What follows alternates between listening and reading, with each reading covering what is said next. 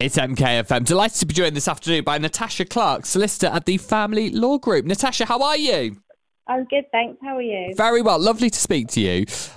First of all, perhaps you can tell us a little bit about the Family Law Group and about your role specifically as well and what you do. Yeah, so I'm a solicitor that specialises in all matters in relation to children and domestic abuse. So we help parents in those types of issues when they can't decide in relation to contact with children or if there's local authority involvement with children as well. Interesting. And I know that's primarily what we're speaking about today, how couples might make arrangements for children if they end up separating. So let's start with that. Where would you start in making arrangements for your children? So the first thing that we would say when thinking about arrangements for children once parents have separated is to try to come to an agreement amicably together. That's because parents know their children better than professionals and judges do.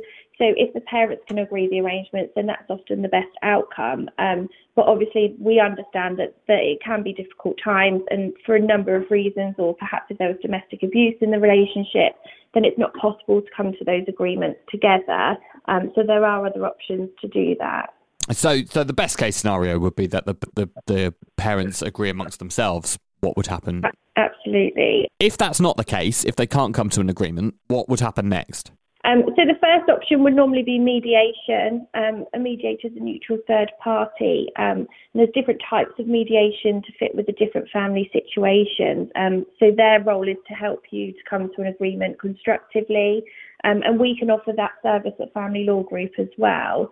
There are also situations when, again, that's not suitable. So perhaps if there was domestic abuse, the mediation might not be suitable at that time. But it is good to try it if possible. Give us a quick run through of the process of mediation. Like, what would that look like? So there's lots of different types of mediation. So, for example, if there were issues within relationship, or perhaps there has been some levels of domestic abuse, there's things such as shuttle mediation, where the parents don't sit in the same room, and the mediator goes between the two to try and come to an agreement, or perhaps it's done remotely, so it's on a video call with the mediator there as well. So they're there to act as a go-between, essentially, and to try and help you come to an agreement constructively. And I'm guessing the mediator wouldn't be suggesting solutions, they'd just be trying to help the parents come to an arrangement amongst themselves. Is that right? Absolutely, that's it. If mediation then doesn't work, where do we go after that? So that's when you might look into issuing court proceedings.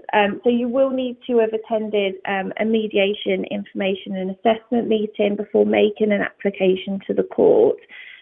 So unless there are some exemptions that you might qualify for. So again, going back to if there was domestic abuse within the relationship, you might be exempt from attending that mediation meeting. Interesting. So then it goes to the court. And what's the process like for that? So there's a number of different orders that are available in respect of children. The most common order that parents would be looking at obtaining would be a child arrangements order. So that's an order that sets out who the children live with and the time that they spend with the other parent. Mm-hmm.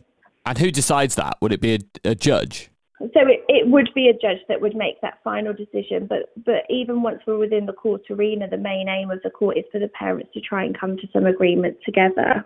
Right, I see. And presumably it's all based around what's best for the child. Am I right in saying that? Absolutely. So all orders will vary greatly, and obviously that depends on the family circumstances and the children themselves. The court's paramount consideration and the main thing they look at is the child's welfare. So each case will be considered with the child's best interest at the forefront of all decisions.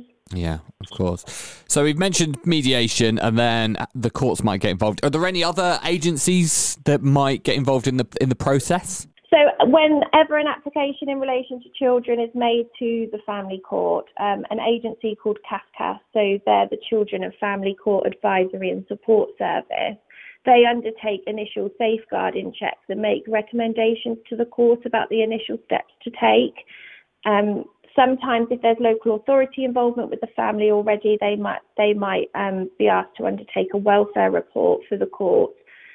Or if not, CAFCAS might be asked to do that, which will involve spending time with the family and assessing the child's circumstances and the needs so that they can make recommendations to the court about the appropriate orders. Mm-hmm.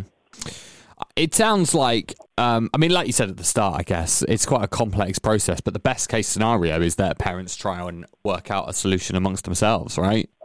Absolutely, if possible. And is that something that Family Law Group could potentially help with? So we can offer legal advice in relation to options and to assist parents with all options available to them, and we can offer mediation services as well. Fantastic. So, it's one of those things that we hope people don't find themselves in this situation, but if they do, can they reach out to Family Law Group for advice or support with this? Absolutely, yes. Everyone can give us a call at our offices, and we'll be able to speak to them about the next steps and the best way we can help. So do reach out to Family Law Group if you need support. Natasha, it's been fascinating speaking to you this morning. I'll be honest, I didn't know much about this subject 10 minutes ago, so thank you for enlightening us. Natasha Clarke is solicitor at the Family Law Group. Natasha, thank you so much for your time. Thank you for having me.